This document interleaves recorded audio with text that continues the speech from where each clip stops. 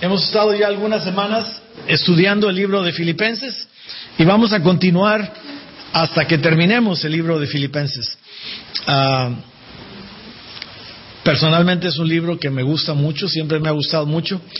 Entre las cosas por las que me gusta es porque es un libro de los más cortos del Nuevo Testamento. Solamente tiene 4 capítulos, así que cuando quiero sentirme bien, es decir, leí un libro entero, leo Filipenses, ¿no? Y ahora que hemos estado compartiendo, la verdad que pues siempre Dios pone algo de nuestro corazón, en nuestro corazón. El otro día leía un artículo que escribía un pastor y que decía que siempre que exponíamos la palabra deberíamos exponerla tratando de encontrar algo nuevo en ella. O sea, no importa que sean pasajes que conocemos muy bien, pero que siempre buscáramos, así como el niño que está descubriendo algo, ¿no? O sea, ¿qué tiene el Señor para mí hoy? Y con esa expectativa quiero que hagamos oración para ver qué es lo que tiene para ti y para mí el Señor hoy en estos pasajes del segundo capítulo de Filipenses. Padre Celestial, nos disponemos a estudiar la palabra de Dios, tu palabra, Señor. A través de ella, no nada más tenemos las promesas de la vida eterna, sino tus instrucciones, Señor, para una vida agradable a ti. Señor, prepara nuestro corazón, te rogamos que quites toda distracción, cualquier cosa que pueda entorpecer lo que tú tienes para nosotros, y que esta palabra pueda llegar a nuestro corazón con la firme convicción de que no nada más vamos a ser oidores, sino hacedores de ella. Te pido una bendición para cada una de las personas hoy aquí, igualmente para aquellos que por alguna razón hoy no pudieron estar, y que a través de esta palabra, Señor, tu Espíritu Santo nos muestre, nos enseñe, nos redarguya, nos dirija. Es nuestra expectativa, Señor, en el nombre de Jesús. Amén. Muy bien, pues yo titulé a esta sección, a este grupo de pasajes del versículo 11, de hecho es perdón, me equivoqué en la introducción, es desde el versículo 5 hasta el versículo 30. Son los pasajes que vamos a estudiar hoy. Aunque parecería que son demasiados pasajes, vamos a ver cómo pues hay para nosotros ahí una instrucción muy, muy específica. Cuando empecé a repasar esos mensajes, de alguna forma es la continuación de lo que estuvimos estudiando la semana pasada. La semana pasada vimos los primeros 4 pasajes del segundo capítulo de Filipenses. Y pensé que la semana pasada era algo así como una instrucción y el Señor nos decía, hay que hacer esto. Y les había anticipado que hoy íbamos a ver cómo en el resto del capítulo el Señor nos da un ejemplo específico de cómo hacer ese cómo. O sea, a través de la vida de Jesucristo y a la vida de 3 personas más, nos da algo así como las instrucciones de cómo debemos seguir. Y yo pensé que es como cuando se arman los modelos a escala. Esto ya no es un pasatiempos muy, muy común. Yo no conozco jovencitos o jovencitas que lo hagan. Pero cuando yo era niño, uno de mis hermanos mayores era buenísimo para armar estos avioncitos a escala. De hecho, me estaba acordando anoche que en el cuarto donde dormíamos, él los armaba y luego los colgaba así del techo, ¿no? Como los techos eran de madera, los colgaba del techo así en posición de ataque, ¿no? Entonces estaban ahí. Una vez algo me hizo mi hermano mayor, él es arquitecto ahora y pues siempre fue muy bueno para toda esa cuestión. No me puedo acordar qué fue lo que me hizo. Y en la noche, en venganza, agarré una liga yo y con cáscaras de naranja los derribé a todos los aviones. No fue muy chistoso en aquel tiempo, ahora me puedo reír, ¿verdad? No me acuerdo si mi hermano tomó venganza sobre mí. Pero lo interesante es que si usted nunca ha armado un avioncito de estos, a mí me tocó armar unos aviones y carritos y portaaviones y algunas cosas, es que normalmente si usted abre la caja vienen instrucciones de cómo armar ese avioncito a modelo, ¿verdad? Porque si usted abre, vienen todas las piezas así, pues son piececitas chiquititas y esto y lo otro. Si lo quisieras armar sin instrucciones, pues realmente no te podría salir. O sea, a lo mejor eres muy listo, lista y puedes intuir cómo las piezas se van ensamblando unos con otras, pero la verdad es que tienes que seguir las instrucciones paso a paso, de la 1 a la 100 o de la 1 a la 200, las instrucciones que sean. La semana pasada el título de la enseñanza era El mejor remedio, y veíamos que en esos pasajes Pablo le hablaba a esta iglesia de Filipos. El mejor remedio consistía en dos aspectos, o sea que el ingrediente de este remedio era la unidad y la armonía que le pedía a la iglesia de Filipos que tuviera, y luego decía que para poder tener esa unidad y armonía habíamos que ser humildes, y la humildad se demuestra poniendo a los demás primero. Y dimos mucha explicación al respecto de cómo en las relaciones interpersonales, ya sea entre esposos, entre padres e hijos, entre amigos, entre alumnos y profesores, entre compañeros de trabajo, si tenemos esta situación de poner a la otra persona antes que nosotros, el mundo sería realmente mejor. Y eso es lo que Pablo le está instruyendo a esta iglesia. Entonces, vemos cómo en el resto de los pasajes, a partir del versículo 5, Pablo nos va a decir, bueno, no nada más hay que hacer esto, sino, mira, te voy a poner el ejemplo de algunas personas. Por eso llamamos a la clase de hoy el mejor ejemplo. Y el ejemplo lo vamos a ir viendo con detalle. Primero está en la persona de Jesucristo, después en el mismo Pablo, que se pone como ejemplo, y después utiliza a dos personas relacionadas con la iglesia de Filipos: a Timoteo, que lo había acompañado en el primer viaje misionero a esa iglesia, y a Epafrodito, que explicamos la semana pasada, que era un hermano de esa iglesia, que la iglesia había enviado con un regalo para Pablo cuando Pablo estaba en la prisión. Y es lo que vamos a estudiar ahora, estos ejemplos. Y de alguna forma, yo tomé varios versículos pensando que esos versículos nos dan la esencia de esos pasajes que vamos a estudiar. Y sígalos conmigo ahí en su Biblia. Pero mire, en el versículo 5 dice lo siguiente: la actitud de ustedes debe ser como la de Cristo Jesús. Es lo que Pablo le está diciendo a su iglesia. Es lo que el Señor nos está diciendo a nosotros esta mañana. Nuestra actitud, tu actitud, debe ser como la de Cristo Jesús. Y en los versículos siguientes explica cómo fue esa actitud de Cristo Jesús. Y luego continúa el pasaje desarrollando, el apóstol desarrollando algunas cosas en los pasajes, y ahí en el versículo 14 dice: háganlo sin quejas ni contiendas. Contiendas son pleitos. Contender es discutir con otra persona, tratar de que mi punto de vista es mejor o está sobre tu punto de vista. Háganlo sin quejas ni contiendas. Y luego en el versículo 18 dice: así ustedes alégrense, o sea, pónganse contentos. Hemos mencionado desde el inicio que el tema del libro de Filipenses es el estar contento, el gozo. Dice: ustedes pónganse contentos y compartan ese contentamiento, esa alegría conmigo, dice el apóstol Pablo. Entonces, la clave en esto que vamos a estudiar hoy es que esta parte del verso 5 que dice la actitud de ustedes. En otras versiones, en Biblia, en diferentes traducciones, dice: haya en ustedes el mismo sentir.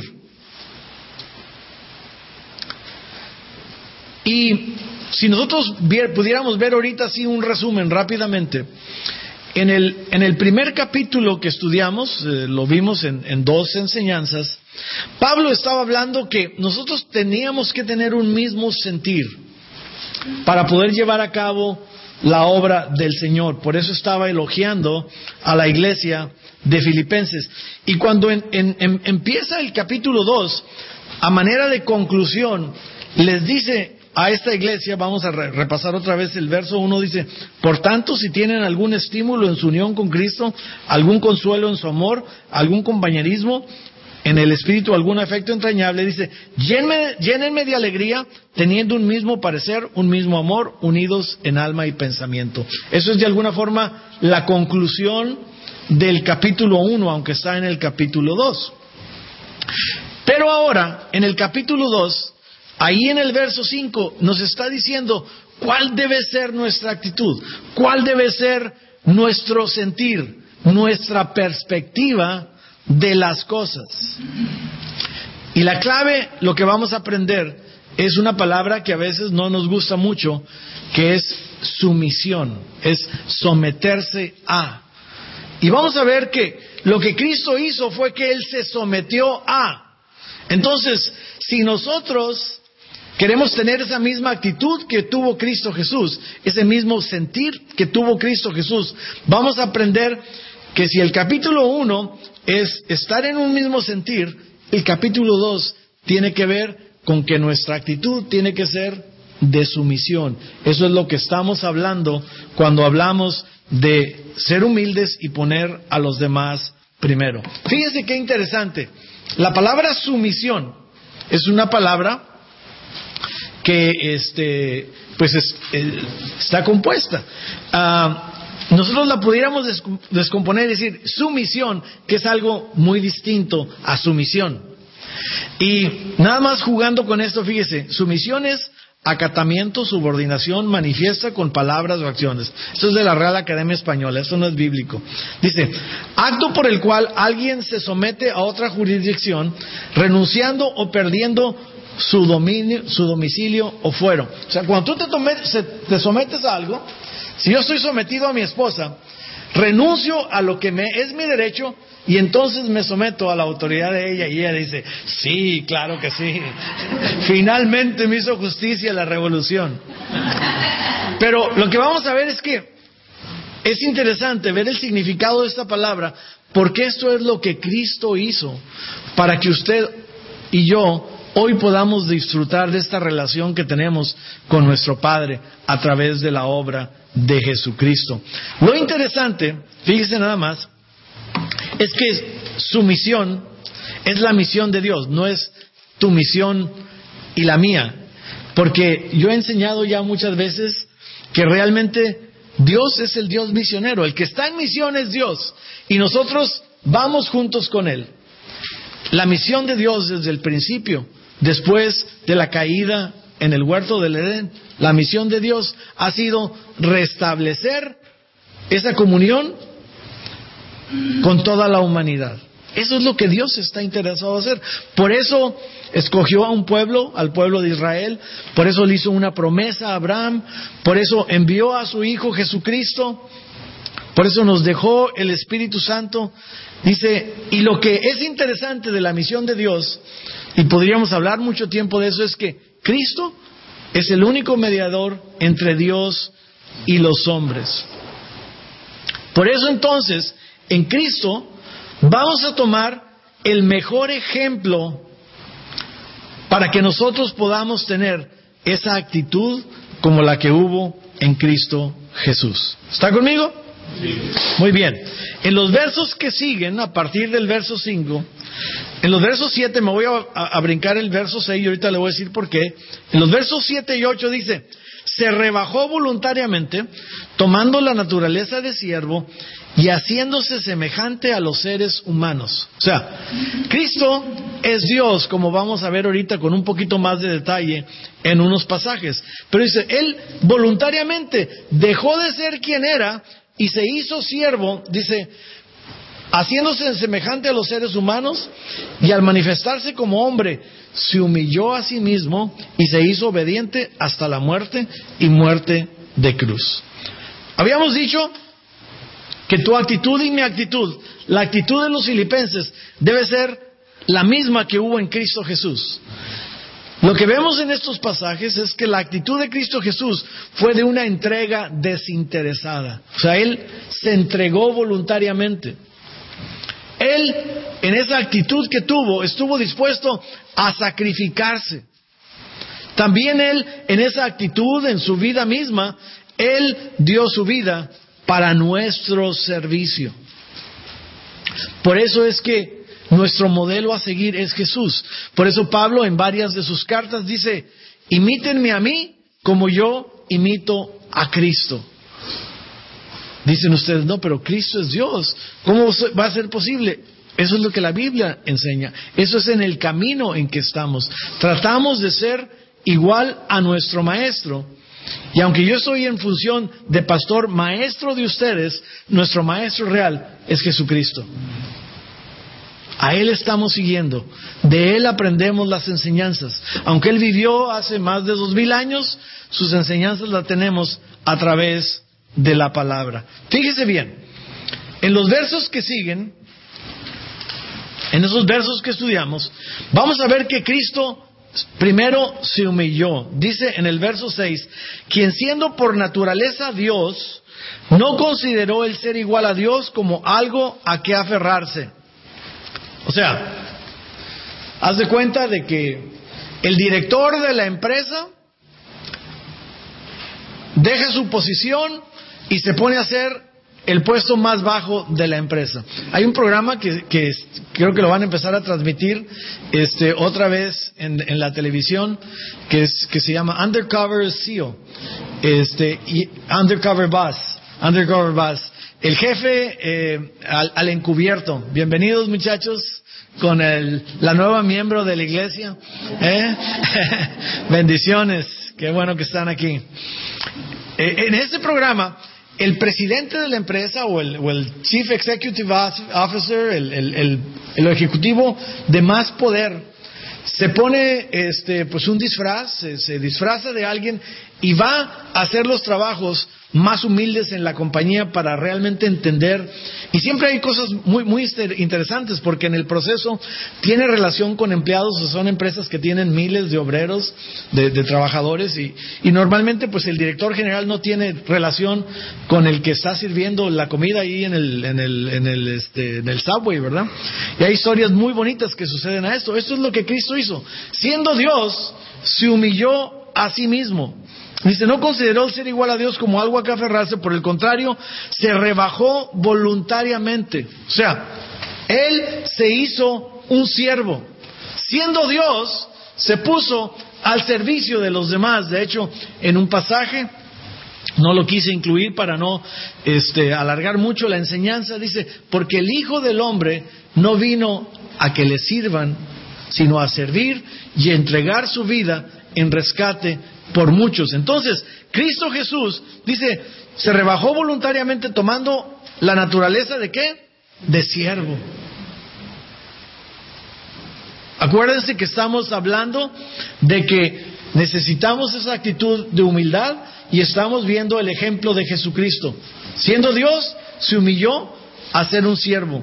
Ahora, no nada más se humilló a ser un siervo, porque el siervo, pues es el IBM que le diríamos ahora, ¿no?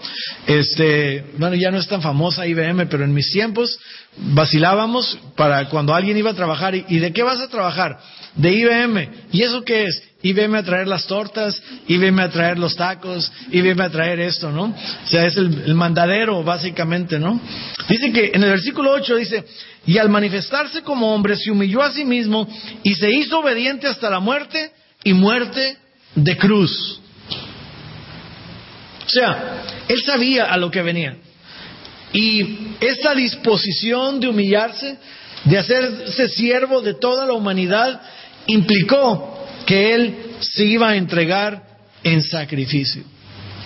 En este proceso que Cristo llevó, y el cual es el ejemplo que debemos de seguir, Él hizo algo más. En el versículo 11 al final dice, y toda lengua confiese que Jesucristo es el Señor, para gloria de Dios Padre. Desde el verso 9 vamos a leer, dice, por eso Dios lo exaltó hasta lo sumo y le otorgó el nombre que está sobre todo nombre, para que ante el nombre de Jesús se doble toda rodilla en el cielo y en la tierra y debajo de la tierra, y toda lengua confiese que Jesucristo es el Señor, para gloria de Dios Padre. Yo les he enseñado en pláticas anteriores que la razón por la que usted y yo fuimos alcanzados como creyentes, como personas salvos por gracia, y ahorita vamos a hablar algo de eso, es para dos cosas. Una, para glorificar a Dios, y la otra, para beneficio de las personas que están a mi alrededor, para beneficio de mis semejantes. Y aquí vemos que con lo que Jesús hizo, con este proceso de humillarse, hacerse siervo, entregarse en sacrificio, Él glorificó a Dios. Ahora, en este aspecto, en esta verdad de que Cristo es Dios, ha habido discordia a través de la historia de la iglesia. De hecho, hay algunas sectas que les llamamos sectas porque ellos piensan que nada más ellos tienen la verdad. Se dividen precisamente en este punto en que lo que llamamos la deidad de Cristo. Para nosotros, Cristo es Dios. Vino a hacerse hombre con un propósito. Y miren, Samuel nos podría explicar, pero en los seminarios de teología hay clases de maestría y de doctorado, nada más estudiando este tema de la deidad de Cristo. De hecho, hay tesis doctorales y hay libros enteros y profundizando sobre el aspecto de la deidad de Cristo. Tenemos un dicho que dice: para muestra un botón, ¿verdad? Entonces, para muestra, únicamente les voy a compartir 3 versos de la Biblia que usted los ponga en su corazón para que usted sepa que si algo tenemos que saber de Cristo es que Cristo es Dios. En los versos que leímos dice, en el verso 9 dice: por eso Dios lo exaltó hasta lo sumo y le otorgó el nombre que está sobre todo nombre. O sea, no hay nombre sobre el nombre de Jesús. Habíamos dicho en el verso 6, dice que Jesús, siendo por naturaleza Dios, no consideró el ser igual a Dios como algo a que aferrarse. Me sostengo esto, yo soy Dios, yo no tengo por qué ir a vivir como hombre y sufrir como hombre. Miren lo que dice los primeros 4 versos del libro de Juan, en el primer capítulo. En el principio ya existía el verbo es Cristo, y el verbo estaba con Dios, y el verbo era Dios. Él estaba con Dios en el principio. Por medio de Él todas las cosas fueron creadas. Me brinqué unos versos ahí. Dice: en Él estaba la vida, y la vida era la luz de la humanidad. En el principio de la creación, desde la eternidad y hasta la eternidad, Cristo ha sido y seguirá siendo. Dice que Él estaba con Dios y Él era Dios. Él estaba con Dios en el principio, por medio de todas las cosas fueron creadas. En Él estaba la vida y la vida era la luz de la humanidad. Uno de los aspectos que caracteriza al cristianismo histórico, ortodoxo, esto es, los que aceptan ciertas verdades, es el aspecto de la Trinidad de Dios. Dios Padre, Dios Hijo, Dios Espíritu Santo. Y aquí está hablando que Cristo estaba desde el principio. Mire, otro pasaje muy sencillo, en Colosenses 1:15 dice: Él, o sea, Cristo Jesús, es la imagen del Dios invisible, el primogénito de toda la creación. Él es. Recuerden que estamos hablando de Él, cuyo nombre es sobre todo nombre, que se humilló, que tomó forma de siervo, que se sacrificó, para que usted y yo podamos hoy tener perdón de nuestros pecados, podemos tener la presencia del Espíritu Santo y podamos tener esa comunión con nuestro Padre Celestial. Y ya no ser esclavos al pecado, sino ser hijos. Y el último pasaje que les quiero compartir es en Hebreos 1, versos 2 y 3. En estos días finales, escribe el autor a los Hebreos, nos ha hablado por medio de su Hijo. A éste lo designó heredero de todo y por medio de él hizo el universo. Escuche estas palabras. El Hijo es el resplandor de la gloria de Dios, la fiel imagen de lo que Él es, y el que sostiene todas las cosas con su palabra poderosa. ¡Wow! No debemos tener ninguna duda que Cristo es Dios. Entonces, Cristo no hizo esto nada más porque se parecía a Dios, sino hizo esto porque Él es Dios y para cumplir el propósito redentor de Dios sobre nosotros, sobre toda la humanidad, se tuvo que despojar de quién era Él. Por eso el apóstol dice, haya en ustedes la misma actitud que hubo en Cristo Jesús, quien siendo por naturaleza Dios no consideró el ser igual a Dios como algo a que aferrarse. Fíjese bien lo maravilloso de lo que Dios es. En consecuencia, por esto que Cristo es, por esto que Cristo hizo, dice Pablo en los versos del 9 al 11, por eso Dios lo exaltó hasta lo sumo y le otorgó el nombre que está sobre todo nombre, para que en el nombre de Jesús se doble toda rodilla en el cielo y en la tierra y debajo de la tierra, y toda lengua confiese que Jesucristo es el Señor, para gloria de Dios Padre. Usted puede decir conmigo, ¿Jesucristo es el Señor? Dígalo fuerte. Jesucristo es el Señor. Porque al decir eso, estamos dando gloria a nuestro Dios. El nombre sobre todo nombre. A lo mejor usted nos dice, pastor, no sea gacho, me pone de ejemplo a Cristo, ¿cómo voy a ser yo igual? Eso es lo que se trata. Pero mire, tan bueno es Dios que nos dice, bueno, si Cristo está muy alto en el modelo, te lo voy a poner más fácil. Te voy a poner el ejemplo del apóstol Pablo. Casi nadie, ¿verdad? El apóstol a los gentiles, el autor de una buena parte del Nuevo Testamento. Vaya conmigo a los versos 16 y 17. Después nos vamos a regresar al verso 12. Dice en el verso 16 y 17, así, en el día de Cristo me sentiré satisfecho de no haber corrido ni trabajado en vano. Y aunque mi vida fuera derramada sobre el sacrificio y servicio que proceden de su fe, me alegro y comparto con ustedes mi alegría. Lo que Pablo está diciendo aquí entre líneas es, si yo muero por lo que estoy haciendo, me voy a gozar en eso. Es lo que está diciendo. Si mi vida fuera derramada sobre el sacrificio y servicio que proceden de su fe, me voy a alegrar. En otra parte de la Biblia, un pasaje muy conocido decía, porque para mí el vivir es Cristo y el morir es ganancia. Lo habíamos estudiado anteriormente también. Este es el ejemplo de Pablo.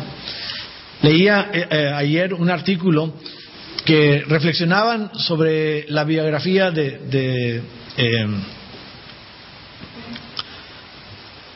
el fundador de Apple, Steve Jobs. Y una de las cosas, pues, o sea, Steve Jobs ya se fue, ¿verdad? Pero pues su influencia va a seguir por muchas generaciones en la forma en que él desarrolló esta empresa. Y lo interesante es que, dice, en una conferencia que dio Steve Jobs, dice que él le agradecía a saber que se iba a morir porque eso le había ayudado a ser mejor en su trabajo. Él le diagnosticaron cáncer y pues él sabía que se iba a morir pronto, no sabía cuándo, pero pues estaba en tratamiento, seguía algunas cosas y en una conferencia que dio en Yale, creo que fue, él dijo, dice, gracias a que sé que me voy a morir, trato cada día de ser mejor. De alguna forma, aunque no tiene comparación Steve Jobs con la vida del apóstol Pablo, pero es lo que el apóstol Pablo está diciendo aquí. Dice, yo estoy satisfecho, me sentiré satisfecho de no haber recorrido mi trabajo en vano, de que lo que he hecho no es en vano, porque en ustedes está reflejándose el fruto de lo que Dios quiere hacer. Si eso sucede y en el proceso yo muero, dice, me voy a gozar. Ese es el apóstol Pablo, por eso podemos tomarlo como ejemplo. A lo mejor tú dices, bueno, pero Pablo está muy encima, entonces dame un ejemplo más, algo más realizable. Continuando en el capítulo, en el versículo 19, Pablo dice: espero en el Señor enviarles pronto a Timoteo para que también yo cobre ánimo al recibir noticias de ustedes. Y en el verso 20, no tengo a nadie más que como él se preocupe de veras por el bienestar de ustedes, pues todos los demás buscan sus propios intereses y no los de Jesucristo. En este pasaje hay buenas noticias y malas noticias. Déjeme decirle por qué hay buenas noticias. Porque hay una persona como Timoteo que se preocupa más por los intereses de otras personas que por los intereses de él mismo. Pero hay una mala noticia, porque el apóstol está diciendo, dice, no tengo a nadie más. Entre toda la gente que el apóstol Pablo había estado ministrando, entre todos los discípulos que él tenía, que yo creo que contaban por miles, Timoteo era el único a quien Pablo podía recomendar, diciendo, él pone a los demás antes, arriba de sus propios intereses. Dice, pues los demás buscan sus propios intereses y no los de Jesucristo. Sanfle. Entonces, pues, no está tan fácil también imitar a Timoteo, ¿verdad? Entonces, Pablo nos da un ejemplo a lo mejor más sencillo. Y entonces dice, me voy a brincar unos versos al verso 25. Ahora bien, creo que es necesario enviarles de vuelta a Epafrodito, mi hermano, colaborador y compañero de lucha, a quien ustedes han enviado para atenderme en mis necesidades. Él los extraña muchos a todos y está afligido porque ustedes se enteraron de que estaba enfermo. En efecto, estuvo enfermo y al borde de la muerte. Pero Dios se compadeció de él, y no solo de él, sino también de mí, para no añadir tristeza a mi tristeza. Así que lo envío urgentemente para que al verlo de nuevo, ustedes se alegren y yo esté menos preocupado. Fíjense lo que dice Pablo de Epafrodito en el verso 29.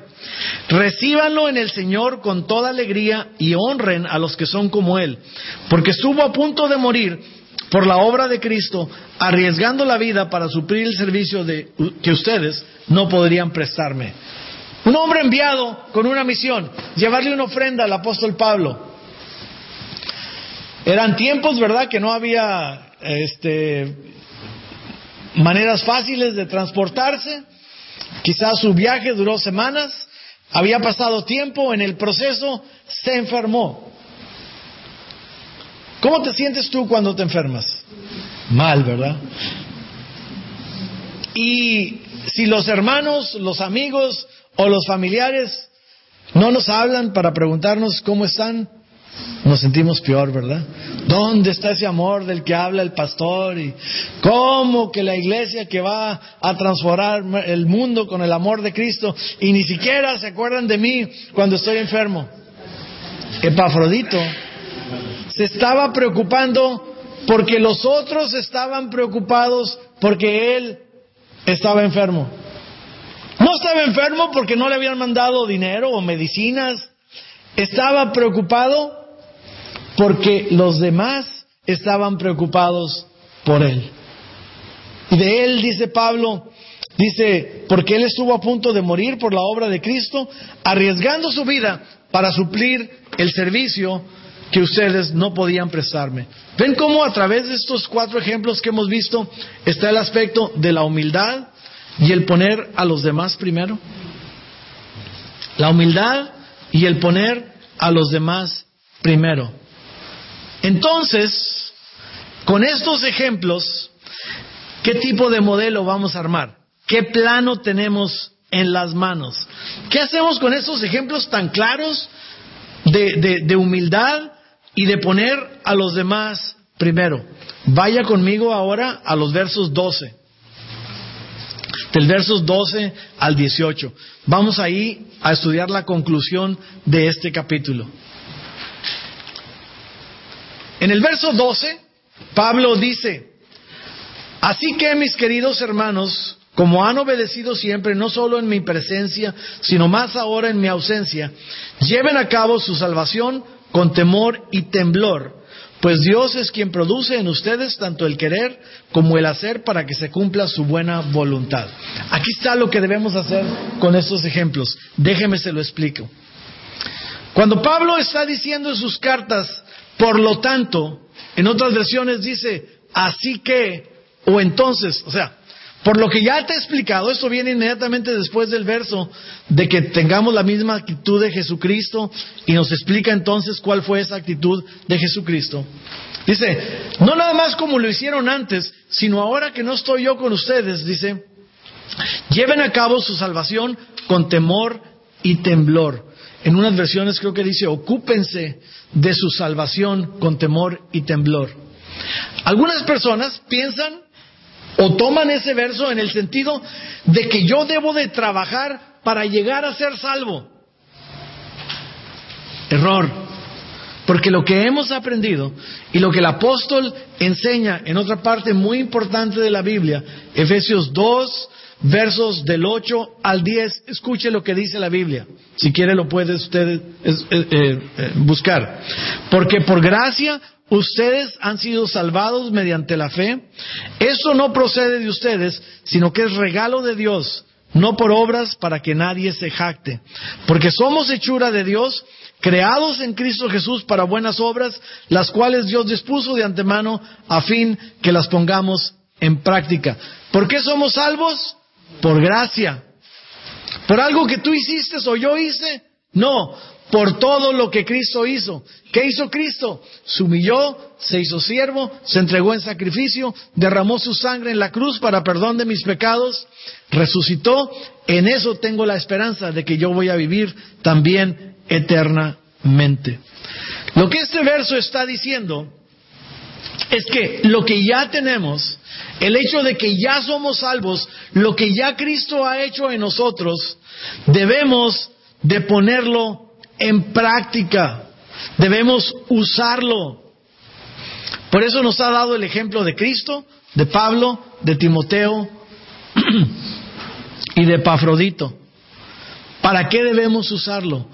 Para que otros, pero en este verso está diciendo, para que se cumpla su buena voluntad.